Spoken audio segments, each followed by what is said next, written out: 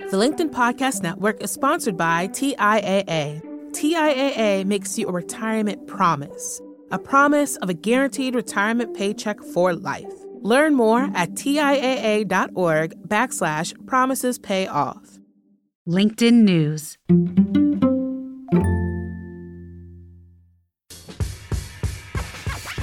Hi, I'm Daniel Roth, LinkedIn's editor-in-chief. Welcome to This Is Working. On this show, we talk to leaders who have a significant impact on how we work and how we live. Our guest for this episode is Jesper Brodin, IKEA's CEO. Listeners who've been with us for a while will remember our pre-pandemic conversation in an IKEA bathroom back in 2019. Now, to be fair, it really wasn't a bathroom. It was what a bathroom might look like if you bought it from IKEA, but still, we'd never done a bathroom conversation before. At the time, Jesper was 2 years into his tenure as CEO of the furniture giant, and the last 3 years have been nothing like what he expected. The pandemic meant that for a time, IKEA's 400 stores had to close to keep his workforce safe. Supply chain issues have led to the affordable brand having to raise prices, and the conflict in Ukraine led to IKEA divesting from Russia. If anything, all of these challenges have forged Jesper into an incredibly resilient leader. I was happy to sit down with him as he marks his 5th year as IKEA CEO and hear about his experience. To start things off, I asked what his biggest surprises have been in the CEO role. Here's our conversation. Well, it's been exceptional times, and remembering when we met last time, little did we know about some of the strife and challenges that we would experience, of course. Now, I think, of course, we have to recognize that the amount of challenges has made this an exceptional period. COVID, inflation, economic challenges, supply chain challenges that we never experienced, I think, anyone in our generation. War in Europe. And on top of that, which is, I think, the most scary thing, to be honest, is the accelerated climate change and how that's impacting people already today.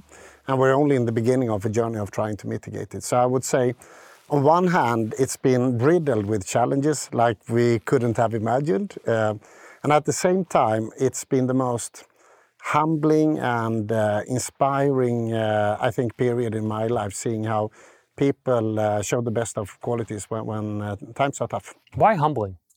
To be part of something that's not business as usual is humbling, I think.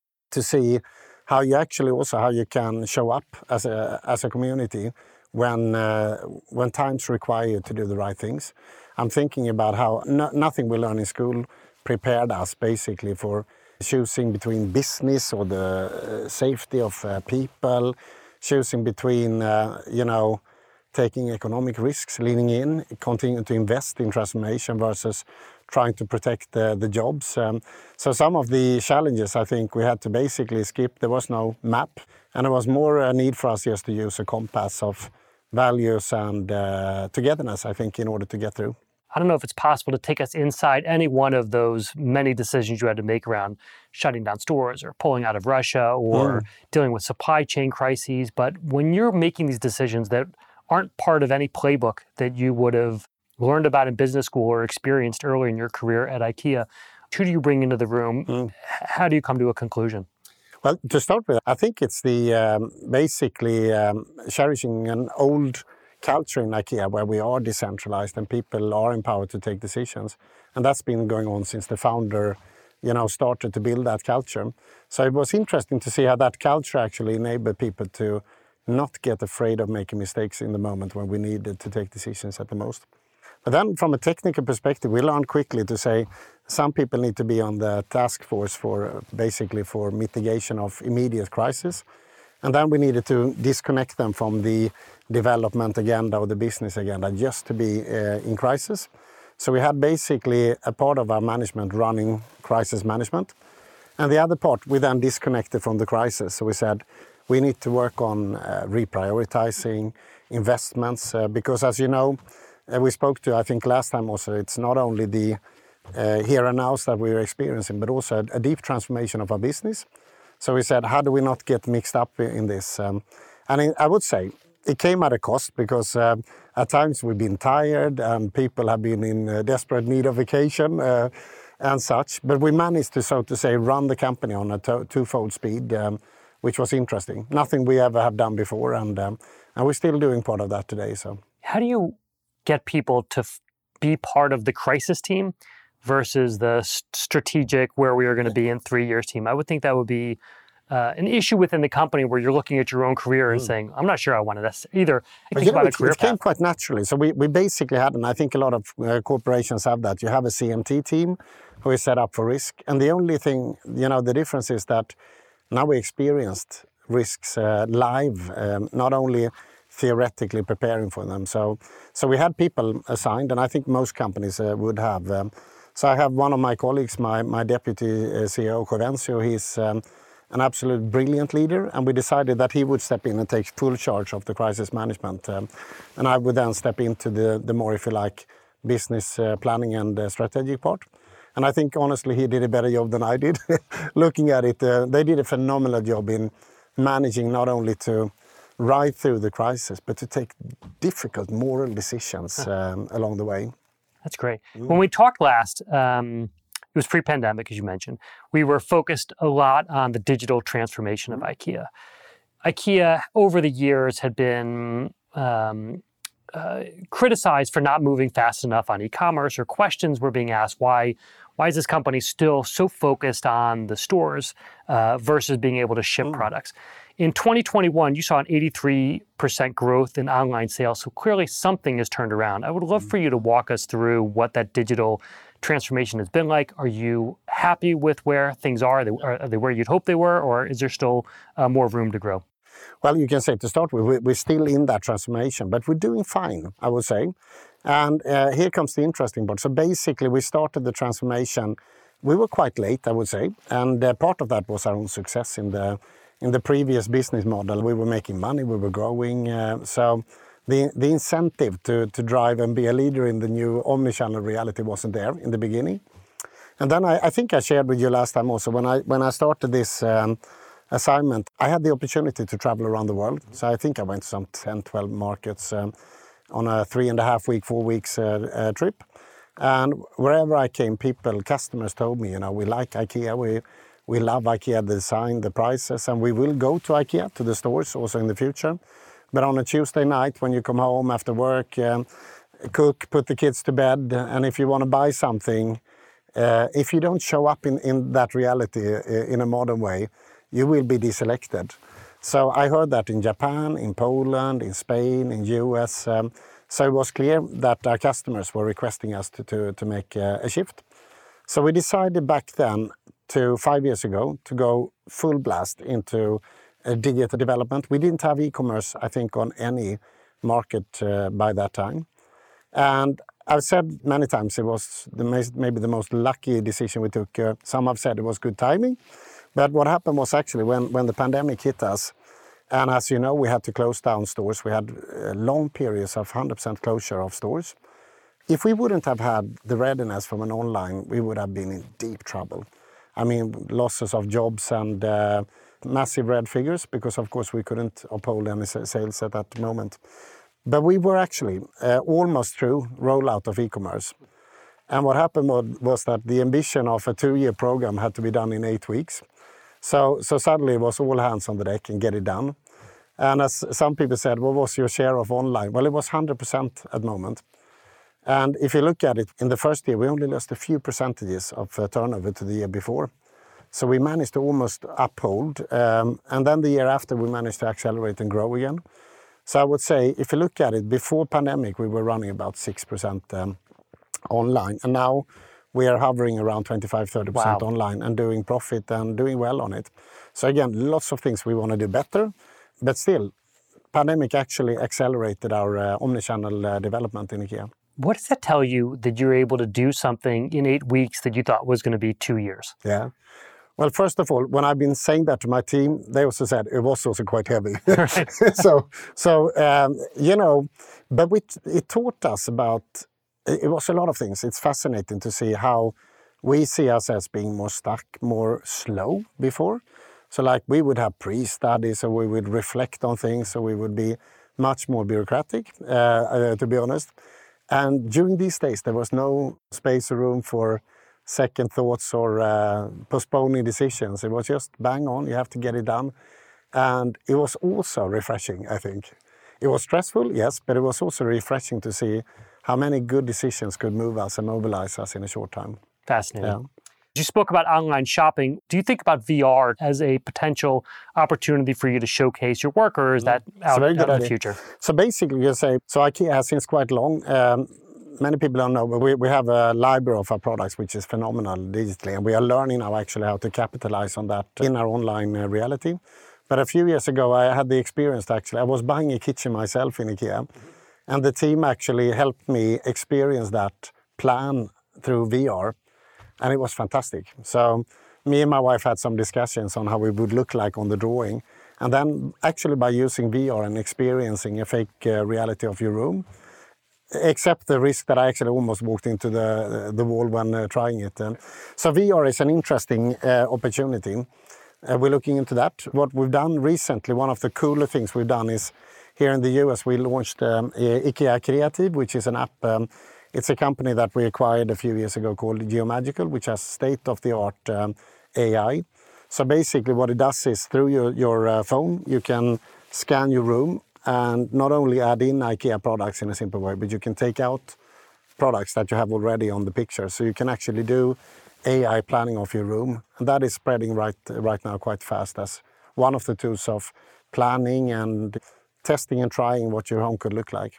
Wow. And I would assume that data can also tell you what average rooms look like, what's already in there. So are you using that to think about product development as well? Well, we are very cautious on, so we have decided to take a quite strict view on how we use data to start with. So we do that with consent of customers only.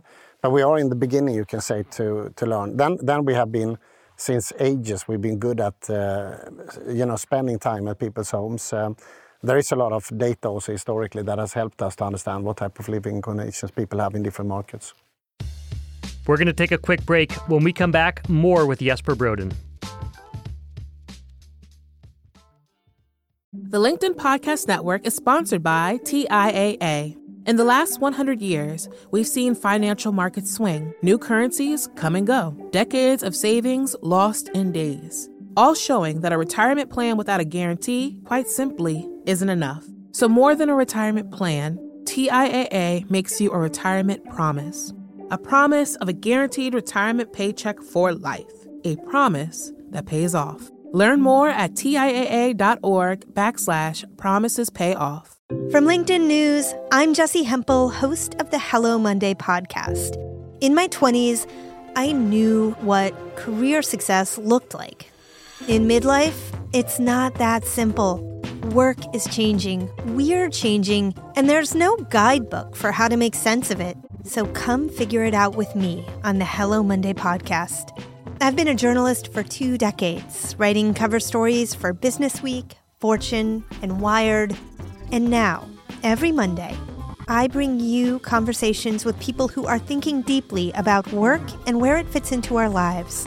Like Microsoft CEO Satya Nadella on growth mindsets. The learn-it-all does better than the know-it-all. Or NYU professor Scott Galloway on choosing a career. I think the worst advice you can give a kid is follow your passion. Or MacArthur Genius winner Angela Duckworth on talent versus grit. Your long-term effort and your long-term commitment are surprisingly important. Each episode delivers pragmatic advice for right now. Listen to Hello Monday with me, Jessie Hempel, on the LinkedIn Podcast Network or wherever you get your podcasts. And we're back. One of Jesper's areas of focus, and this is a personal focus at IKEA, is sustainability. But it goes deeper than that. He's working to make IKEA an ecologically positive company. When we first spoke, that was just an ambition, and I asked how the pandemic affected IKEA's plan to make this a reality. So basically, I think since quite many years back, we've been engaged in what we call People and Planet. So our people agenda is very much centered around humanistic values and equality. Our planet agenda has been now, I would say, immensely strengthened through all the insights we've had the last 10 years on how we actually need to not only mitigate but adapt to the new climate situation that we're experiencing. So it's interesting because a lot of people, I think like myself, see the moral and ethical obligation that we need to be good at leading this. We need to be part of fixing this because the clock is ticking. We are halfway between the signatures on the paper of Paris Agreement to 2030, where we need to be at half carbon. And as a global community, we are not there yet. We are far from there. So there is an ethical perspective that I think we are deeply motivated by. And that's good enough as a reason to move. But secondly, it's super interesting to see how our customers and co-workers are expecting us to be a leader in this space. So today, if I look at the numbers, what has happened the last years, when we ask about 30,000 people around the globe of our customers in 30 markets, it's up close to the 80s of people that are deeply concerned about climate change. And I think probably the last summer it's even escalated further. But there is a dangerous gap because only a few % know how they can contribute. People are ready to contribute, but few people know. And even more, which is an important thing, few people say that they can afford to pay extra for it. So basically the assignment that we have from people is that we need to fix this and fix it in a way so that everybody can afford it in the future. And the most interesting thing of them all here is that a lot of people think this is a additional cost, but it's the opposite. So when you look at setting your climate plan into action in area after area, it's actually resource smart is climate smart is cost smart. So for us then, serving many people with furniture and home furnishings at a low price, we are in a hurry in order to harvest benefits from renewable energy, circularity and so on, in order to actually be a successful company. So these are the three motivators, I would say. And none of that has been challenged by inflationary concerns. You need to make sure that you're keeping products as inexpensive as possible as part of your brand. The supply chain problems, needing to locate factories make sure that you have inventory on hand. I would think all of those would be additional pressures to making sure that you're meeting these sustainability goals. Are they not? It's a bit of both, and it's a bit difficult at the moment to navigate some of this. But I would say, to a certain extent, of course, the constant challenges of the pandemic, including the impact of the war and the energy crisis and so on, is piling up challenges for us to mitigate in the here and now. At the same time, I would say the economic bandwidth is so broad, where it used to be quite narrow, meaning some of the decisions were difficult to take, and today they are much easier to take because the inflationary impact is much bigger than the hurdle of taking the investment decision to move into a new material. What's an example of that? Well, one example is a few years ago we started to invest in recycling of mattresses in Netherlands, and the mathematics are fascinating. So you have in Netherlands 17 million people. There, like everywhere, it's a mattress lasts for approximately 10 years, whether it's IKEA or somebody else's mattress. So that means 1.7 million mattresses per year in waste. Used to be a landfill. Then, governments around the world subsidized incineration, so at least a better alternative. And now, together with the government of Netherlands, they actually removed the subsidies of incineration and supported the legislation that customers need to bring old mattresses to a collection point. And we have now set up 4 factories, or reversed factories in Netherlands. So we take back every mattress in Netherlands. We have the capacity no matter who makes it. Doesn't matter. Okay. And we have a capacity of 1.5 million at the moment, and we are very close to capacity actually now. And the interesting thing is the material then going back is metal, foam, and polyester, and some other components. And it's a great business venture. So the price of virgin is far higher today than the price of the recycled material. So we are now actually offered to EU and to other countries also to say, if you work with us to remove some of the barriers, we actually want to take back every mattress in Europe. And we're coming here as well to see if we can set up the same successful story. A few years ago, that might have been a little bit difficult, but now with the bandwidth of inflation and so on, we can actually operate and take some decisions easier. So it's a bit of a mix, I would say. That's fascinating. It's such an unusual way of thinking, of setting up your own factory, of taking other people's mattresses in, of thinking how that powers your business. For companies that have spent, for CEOs who have been trained to just look at their unique selling points, their unique capabilities, and then outsource the rest, what kind of message would you say to people to say, like, you have to think beyond what it is that you just do exclusively? No, but I think people do. So basically in the IKEA system also with the different companies and different responsibilities, the challenge with circularity is that it is by nature involving everyone in the chain. Right. So it's a different economic model than we used to, right? But as IKEA has been involved in integrated value chain for a long time, for us this has come quite natural to find ways to do this. When I was growing up in IKEA working in purchasing, I started there many years ago, I think the incentives were low cost of labor and low cost of raw material. Now more and more, it's more important with low cost of renewable energy and low cost of re-material, if you like. So the game is changing. And I would say my advice to CEOs, since I also work as a co-chair for the Climate Alliance in World Economic Forum, which is now a fairly sizable group of companies who are actually super dedicated and committed to Paris. It's getting less people waiting for the train and more people on the crowded train to go for it. And the risk you take as a CEO not to act is not only the brand health, where your consumers might basically cancel you if you're not trying your best to be part of this economy, but you're missing the economic benefits of it. You're missing the opportunities to actually get friends in society by establishing the new ways of setting up the economy. So what we're experiencing is actually in a few years only, maybe a decade or two, we are trying to shift an economic model that took 300 years to build and at least 50, 60 years to escalate. So it's probably the biggest economic transition that the world and humanity has ever experienced. Wow. What have you done to make sure that the internal culture of IKEA is one where, you talked about the decentralization, where innovation is also decentralized, where people can come up with big ideas like mattress recycling or thinking about ways of circularity. How do you make sure those ideas and that culture of innovation is happening everywhere inside IKEA? To start with, we love to be self-critical in IKEA, so we always think we're not good enough in it. And I think certain days, I think we're a big organization, 177,000 people. We're part of an IKEA network with a lot of companies, big and small. And on our worst days, we're bureaucratic, we're slow, and we have too many processes and too many people maybe blocked by where the process goes over the power of the decision. But on our good days, I think we do have people who dare to take decisions and move with it. So a recent initiative that I'm doing is to basically invite all leaders to start with, but everybody to be part of making mistakes. So our founder used to say he had this idea that he would reward the best mistake of the year with $100,000. And then he actually looked at me and said, no, you would win it too often. So he canceled the idea. But we are actually, right now, we have created this like a driver's license to make mistakes. And we're printing it with a personal name.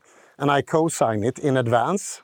So if you make a mistake, then at least you have one friend to say that you're the part of it. It's a license to go bananas, actually. So it's a bit of fun. Right. But there's a very serious meaning behind it to say, in order for us to develop, we can't simply plan everything. We can't steer everything. We need to operate on ideas wherever we are. And of course, sometimes we double up on things and we do mistakes and there will be some costs and so on. But I would say my biggest worry would be in IKEA where we stop trying. So I'm not so afraid of the mistakes, to be honest. I think after this, if you wouldn't mind, just put up a post. We've got to see that Go Bananas license. So I think that would be a great post. I have it in my pocket outside. All right, great. All right. I might even have one for you. Excellent. I love it. I will carry that with pride.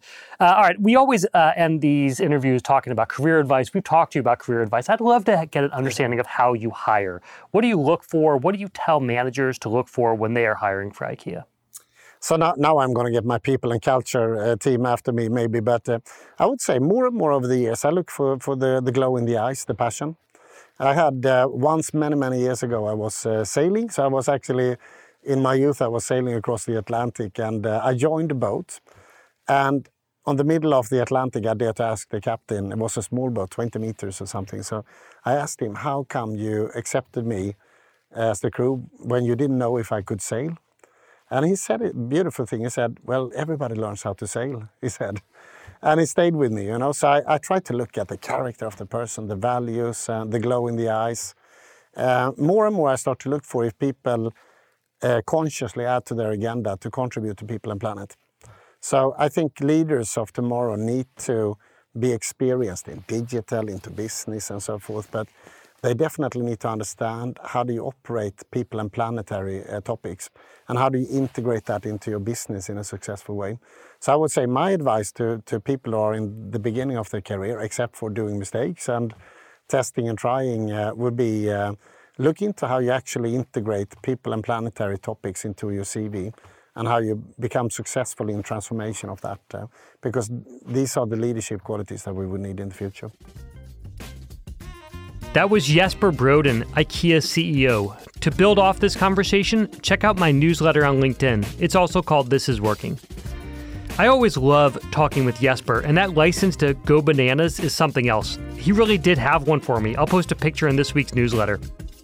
What would you do if you had that license? If you knew you could take one big risk, if you didn't have to worry about making a mistake, what would you try in your career? Let me know over on LinkedIn. You can tag me into the conversation using the hashtag #ThisIsWorking. Please remember to rate and review us on your favorite podcast listening app, and tell a friend or colleague. It helps so much. This Is Working is a production of LinkedIn News. The show is produced by Sarah Storm with help from Florencia Iriando, Stephen Valdivia, Elias Avalos, Taisha Henry, Victoria Taylor, and Candace Weiner. Joe DeGiorgi mixes our show. Dave Pond is our head of news production. I'm Dan Roth, LinkedIn's editor-in-chief. Stay strong. See you soon.